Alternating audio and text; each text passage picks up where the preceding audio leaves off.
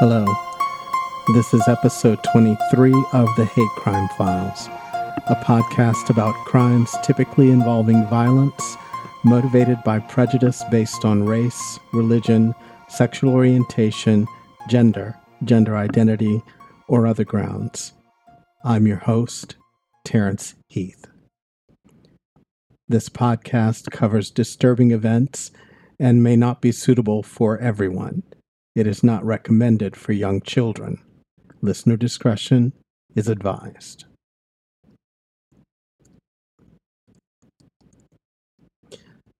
Before getting into the main story of this episode, I feel I need to explain my absence to my loyal listeners. A couple of factors led me to put this podcast on hiatus in 2020. Like many people, the pandemic and the beginning of lockdown in early 2020 threw everyday life into a state of flux. Suddenly, my kids were at home full-time and attending school virtually, while I assumed the roles of a principal, guidance counselor, IT support, and attendance officer. As a result, researching and writing for this podcast took a back seat to figuring out life in the pandemic. Also, a year of researching and writing this podcast had taken its toll. The research for this podcast is not exactly light reading. Every story involves someone being assaulted, maimed, murdered, or terrorized. Most have sad endings. After a year of producing 2 episodes a month, I decided I needed a break from it all for the sake of my mental health. I was burned out, and I was dealing with a low-grade depression at the time, and decided to focus on lifting myself out of it.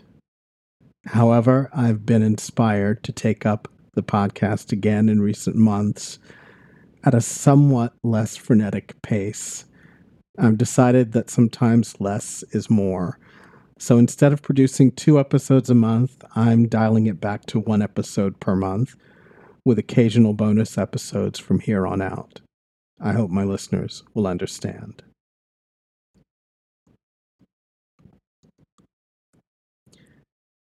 It seems appropriate that the hiatus, which began after episodes 21 and 22 concerning the death of Ahmaud Arbery, should end with an update on the case. So check out those 2 episodes for background details on the case.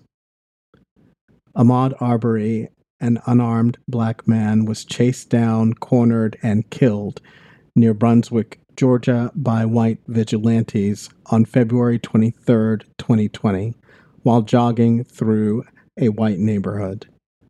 The men who killed the 25-year-old Arbery claimed they thought he was a burglar after allegedly spotting him looking around a house under construction in the community. Arbery's murder became national news because one of his alleged murderers, 52-year-old William Roddie Bryan, recorded the pursuit and killing on his smartphone. Bryan claimed he merely used his truck to help chase down and corner Arbery. The other defendants, 67-year-old Greg McMichael and his son Travis McMichael, 35, are seen confronting Arbery in an attempt to perform a citizen's arrest in an encounter that ends with Arbery dead after 3 gunshots. Initially, local law enforcement took no action against Bryan or the McMichaels, likely because Greg McMichaels was a former county police officer and a former investigator for the district attorney's office.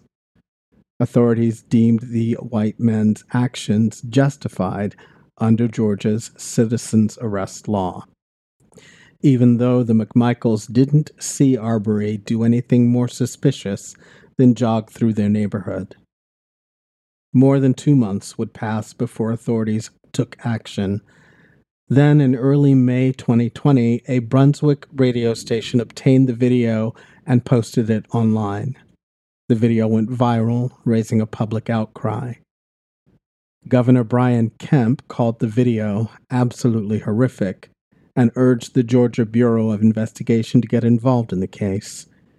GBI agents arrested both the McMichaels and Bryan just weeks before the killing of George Floyd, another unarmed black man, by police officers, plunged the nation into turmoil.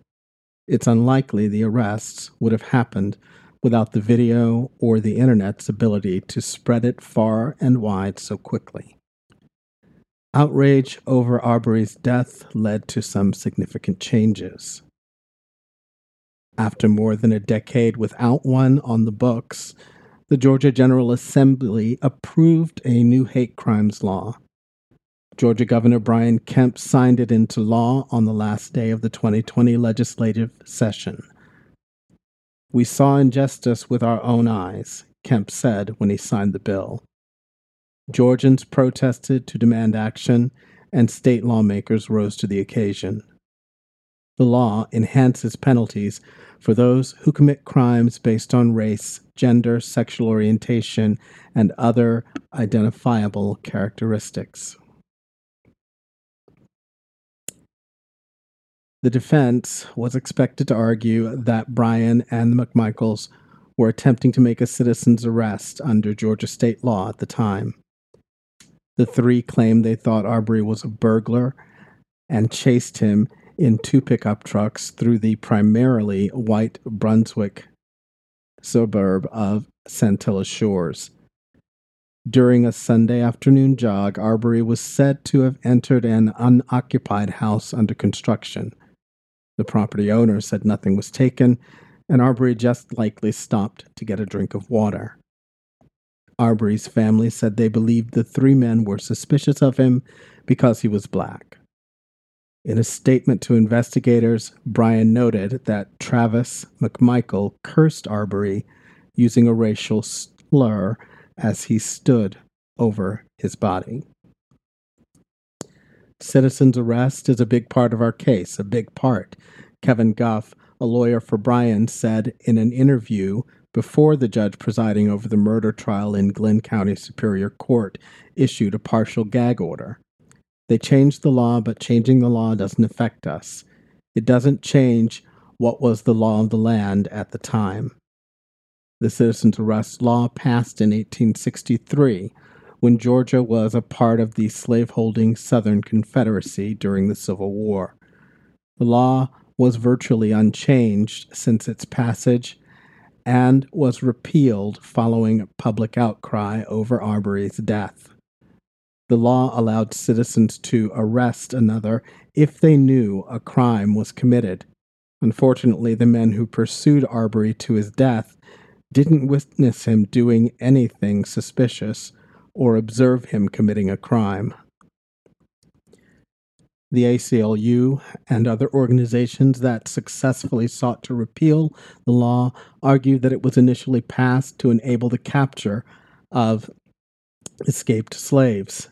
The Georgia chapter argued that the law was an example of systemic racism and empowered mobs that lynched black people in more than 500 cases recorded in Georgia between 1882 and 1968. Upon the repeal of the law, Governor Brian Kemp said the law was ripe for abuse and that Arbery was the victim of vigilante-style violence that has no place in Georgia. Kemp signed the repeal into law with Arbery's mother, Wanda Cooper Jones, at his side. The General Assembly replaced the law with language narrowing the circumstances in which a citizen may detain another. As the public outcry over Arbery's murder intensified, the actions of district attorneys also drew scrutiny, leading to new support for statewide oversight, a debate over balancing prosecutor accountability with independence, and criminal charges for one district attorney who called Bryant and the McMichaels' pursuit of Arbery completely justified. Arbery's death fueled calls for a state commission to investigate prosecutor misconduct.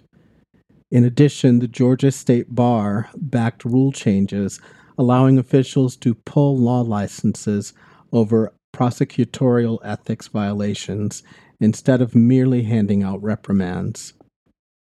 In September, a grand jury indicted Jackie Johnson, the district attorney who first handled the case of Arbery's murder, on violation of oath of office, a misdemeanor, and obstruction of a police officer, a felony. The indictment says that Johnson violated her oath of office by showing favor and affection to Greg McMichael during the investigation into the shooting death of Ahmaud Arbery. McMichael was an investigator in Johnson's office until he retired in 2019. Court documents also state that Johnson directed law enforcement officers not to arrest Travis McMichael. Johnson later recused herself because of her connection to Greg McMichael. Waycross Judicial Circuit District Attorney Greg Barnhill then took over the case. Johnson was voted out of office amid backlash after Arbery's killing. Johnson has denied any wrongdoing. In a letter to the Glenn County Police Department, Barnhill justified the actions of the McHales and Bryan based on Georgia's citizen arrest and self-defense law. But to use those laws as justification, the McMichaels and Bryan would have needed knowledge that Arbery was involved in a crime. They had no such knowledge. Barnhill wrote, "We do not see grounds for an arrest of any of the three parties." Family and supporters of Arbery are also calling for an investigation into Barnhill's involvement in the case. Barnhill also had to step away from the case because his son had previously worked with Greg McMichael in the Brunswick prosecutor's office. In April 2020, the case was transferred to District Attorney Tom Durden. A month later, following the public response to the video of Arbery's death, Durden asked if the case could be reassigned again. Cobb County District Attorney Joyette Holmes then took over the case. Following the November 2020 elections, Flynn Brody Jr. took over the case. Racism already loomed large in the trial of Bryan and the McMichaels as the jury selection process began on October 18th and ran for more than 2 weeks. It is a lived experience for Black people in America that we can never take for granted that a white person will be convicted for killing a Black person, no matter how much evidence we have. Civil rights attorney Ben Crump, who represented the Arbery family, said during an October 18th press conference. Potential jurors questioned during the selection process said that Arbery was racially profiled, singled out due to his color, and targeted for being a Black person who was thought to have been stealing things by the men who pursued and shot him. Nevertheless, Superior Court Judge Timothy Walmsley deemed the jurors qualified to remain in the jury pool. The statements were made in response to blunt questioning by prosecutors and defense attorneys. Their queries elicited some pointed answers. The whole case is about racism, one woman identified only as potential juror 199 said Thursday in the courtroom. She said the three men charged with murder hunted him down and killed him like an animal. If I'm honest, if it was completely reversed and the three men were Black and the victim were white, they would have been arrested immediately. Another potential juror, number 571, told attorneys during questioning. However, the judge also found her qualified to remain in the jury pool. The comments could have spelled trouble for defense attorneys who had argued for dismissing potential jurors who saw Arbery as a victim of racism. Another prospective juror, number 72, told the attorneys, "If it was a white guy running through the neighborhood, I don't think he would have been targeted as a suspect." Under Georgia law, Potential jurors cannot be automatically disqualified for preconceived ideas about a case, so long as they pledge to set those opinions aside and remain fair and impartial as they hear the trial evidence. If defense attorneys believe the jury pool is likely biased against them, they can ask the judge to halt the jury selection and move the trial. Otherwise, both sides have a limited number of strikes that allow them to cut jurors they deem unfavorable. The video of Arbery's death became an issue in the jury selection process. The vast majority of the potential jurors interviewed by the trial judge and attorneys had seen the video at least once. Many of them had remained in the pool from which the jury would be chosen because they said they could be impartial and render a decision based on courtroom evidence. Defense attorneys pushed to dismiss some potential jurors who expressed strong reactions to the video. However, prosecutor Linda Donikoski dismissed the defense's concern that those horrified by the video couldn't be impartial and should be rejected. I don't know if I'd want a juror who doesn't have an emotional response to watching a video of someone being killed, Donikoski said. She argued that a potential juror's exposure to the video was irrelevant because he's going to be shown that video repeatedly during this trial. University of Texas law professor Jeffrey Abramson said that pretrial exposure to the video was of little concern. When you have what appears to be highly incriminating evidence, and there's been a period of time where it went viral, people not only saw it, but talked about it and shared opinions with family and friends, Abramson said. The mere fact they're going to see it again is hardly enough to undo whatever settled damage it's done already. On November 3rd, a jury was selected from a pool of around 50 qualified candidates out of nearly 200 summoned for jury duty. Of the 12 jurors, 11 were white and 1 was black.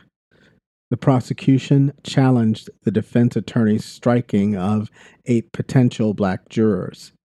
Each of the 3 defense teams representing the McMichaels and Bryan were given 8 strikes for a total of 24 and used them to eliminate 11 of 12 potential black jurors. The prosecution was given 12 strikes. All were used to exclude white potential jurors. Prosecutors argued that many of the defense's strikes were made solely on the basis of the would-be jurors' race, which the defense attorneys denied. Judge Walmsley said there appeared to be intentional discrimination in the jury selection.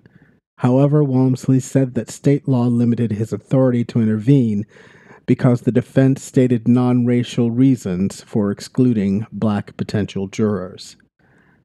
They've been able to explain to the court why, separate from race, those individuals were in fact struck from the panel.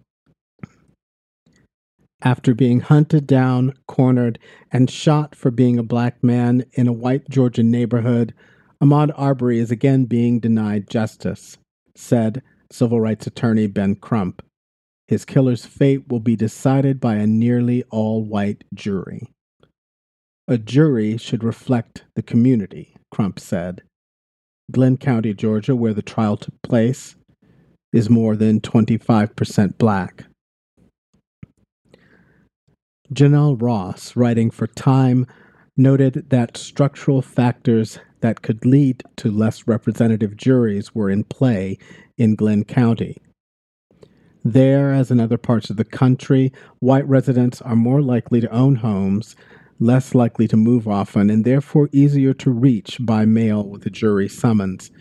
Compounding the problem are policing practices and the fact that individuals currently on probation or parole, including for minor offenses, cannot serve on Georgia juries.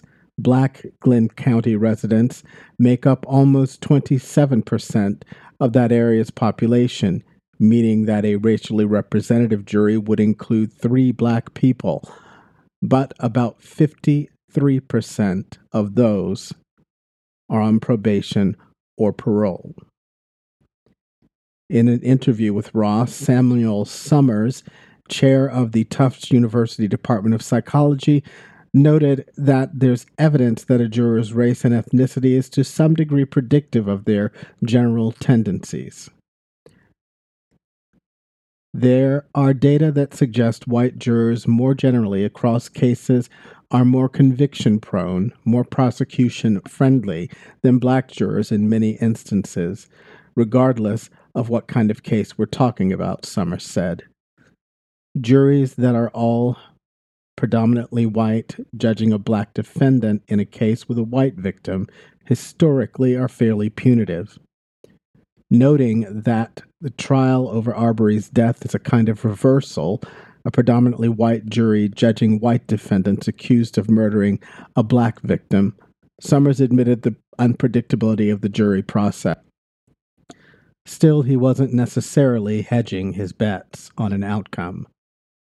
But sure, in the abstract, if you give me 2,000 cases with a white defendant and a black victim, and 1,000 cases tried with an all-white jury, and 1,000 cases tried with a racially diverse jury, I'm going to bet there's more convictions from the racially diverse 1,000 juries than from all the white 1,000 juries, all things being equal. Paige Pate, a local defense attorney not connected to the case, said, "For black Glenn County residents, there's a strong likelihood you either knew Ahmaud Arbery or someone in his family because it's a very close-knit community, or you were involved in social media or in demonstrations. As a result, I think there was more scrutiny placed on potential black jurors just by nature of their community." Georgia trial consultant Denise LaRue told the BBC that while the jury composition looks pretty lopsided, the outcome of the jury process is hard to predict because many white jurors left on the panel would be very concerned about returning a verdict that appeared to be a racist one. I don't think the makeup of the jury means the defense has an easy road ahead. Family members of Arbery expressed outrage at the makeup of the jury. However, Arbery's aunt, Thea Brooks, said she wasn't surprised at the outcome. "It's just another injustice that we face daily," she said on MSNBC, adding that she remained hopeful that jurors would be open-minded. Arbery's mother, Wanda Cooper Jones, told First Coast News that she was very shocked that only one black juror was selected. "That was devastating," Cooper Jones said. On November 4th, a white juror in her 40s or 50s was dismissed for undisclosed medical issues. One of the alternate jurors, also white, replaced her. All of the alternate jurors were white. As the proceedings in the trial of the men accused of his murder ramped up, Ahmaud Arbery's family visited the site where he was killed. In late October, 3 busloads of Arbery family members held a vigil at Satilla Drive in the Satilla Shores neighborhood. "This is where his blood was spilled," one woman in the group said. "It's sacred ground right here." Ahmaud's father, Marcus Arbery, and his sisters Ruby and Diane had held a vigil at the Glenn County Courthouse where they chanted, shouted, sang, and at times cried as the jury selection process got underway. "It gets no easier going to where you lost your child at," Marcus Arbery told the Atlanta Journal-Constitution. "I lost my child to 3 white men. I can't really explain that. I can't tell you what that's like. I'm still mad and I'm still emotional, and I'm going to be like that for the rest of my life. That's something I will never forget, and I will never forgive those 3 men. The trial of the 3 men charged in Arbery's death began on November 5th. We'll take a look at the trial in our next episode. The Hate Crime Files podcast is researched, written, produced, and hosted by Terrence Heath. That's me. Thanks for listening. And to all my listeners and subscribers, thanks again for your support. I'll be back next month with a new episode. If you enjoyed this podcast and would like to support it, please subscribe, tell your friends and family about it, and consider leaving a 5-star review at iTunes Podcasts or wherever you listen to podcasts. Until next time, be careful out there and be good to each other.